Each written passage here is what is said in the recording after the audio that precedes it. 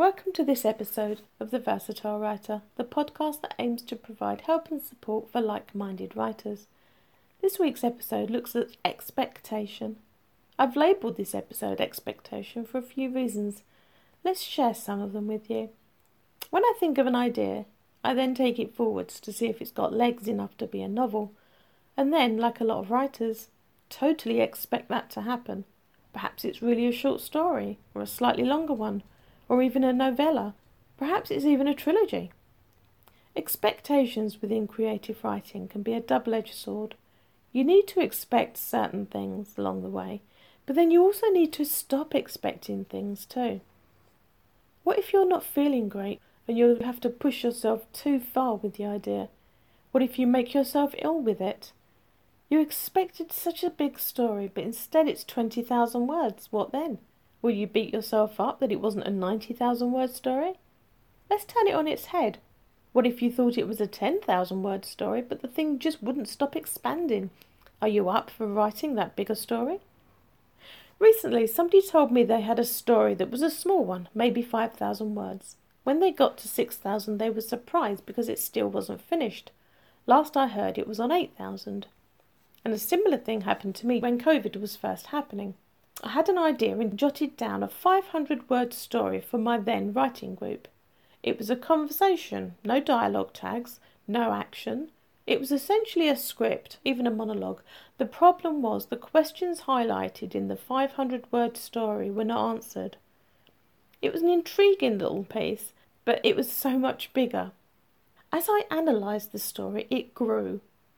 I created just a snippet for the writing group, but this story just wouldn't go away. I played with it on the quiet in the background, and it kept growing. And it was then that I knew it was going to be a much larger story. I had to put it to one side after it reached over 30,000 words because it got too large to cope with. I simply wasn't expecting it to grow that big, and it still wasn't finished. You know how you're ready for a long trip and you prep your mind and you know what you're going to take and what you're going to wear and how you're going to be and how you're going to focus on things during the time. And then there's other trips where you think, I'm just going to nip over to the shops, I'll be 10 minutes. Well, what if those trips were reversed and the 10-minute trip to the shops ended up being a day, or the really long trip you're expecting lasted an hour? It really messes with your head if you've got these expectations in your mind. Every so often I returned to it and made it even larger. More questions kept getting raised and I had to answer them, or had to make plans to answer them. I created drawings for the settings, character names and their meanings, character backgrounds, character backstories, character descriptions, clothing descriptions. By this time it was clear it was going to be a science fiction story, so I had some world building to do. This world building isn't something I was used to, so my expectations were nil. However, I do have research books to look at which helped me. I learned a little bit about world building and realised how big or small I could make the setting. But that alone takes time and stamina, something I didn't have much of because I wasn't expecting it. Then I got another idea to add to the story, which enabled me to move it into a particular direction. And it could have also brought about a sequel. Shortly afterwards, I realised there could easily be a third story to make it a trilogy. From a 500-word script, my expectations were being wildly exaggerated, and it was pretty intimidating. This can happen when writing. So, as any good procrastinator will tell you, putting it to one side and focusing on something else is the only thing to do.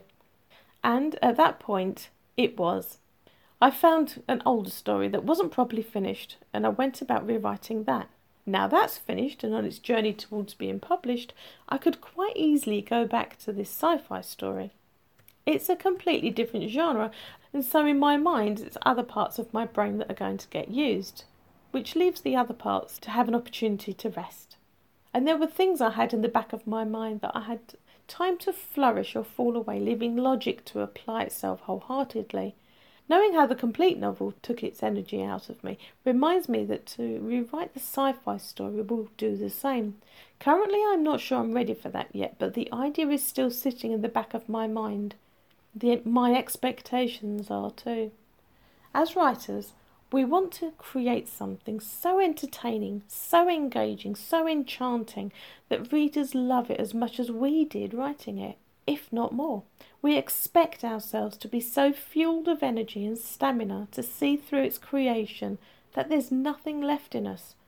Putting out everything into the story isn't excellence, it's standard. Yet that impression jumps out at me. You can't pour from an empty cup. And yet still we expect it. If we've done our jobs as writers correct, the reader will see something entertaining too. And why shouldn't they? Remember, if we've done our jobs as writers correct, the reader will expect something entertaining too. And why shouldn't they? Remember, we're asking them to part with their money for our work over every other writer's book available. That money could go into anything else in their lives, but no, we want them to buy our book. So it's got to be amazingly good, hasn't it? Expectations are high. They expect this book they might buy to be free of errors, free of plot holes, free of cliched characters. They expect a cool cover and a cool title.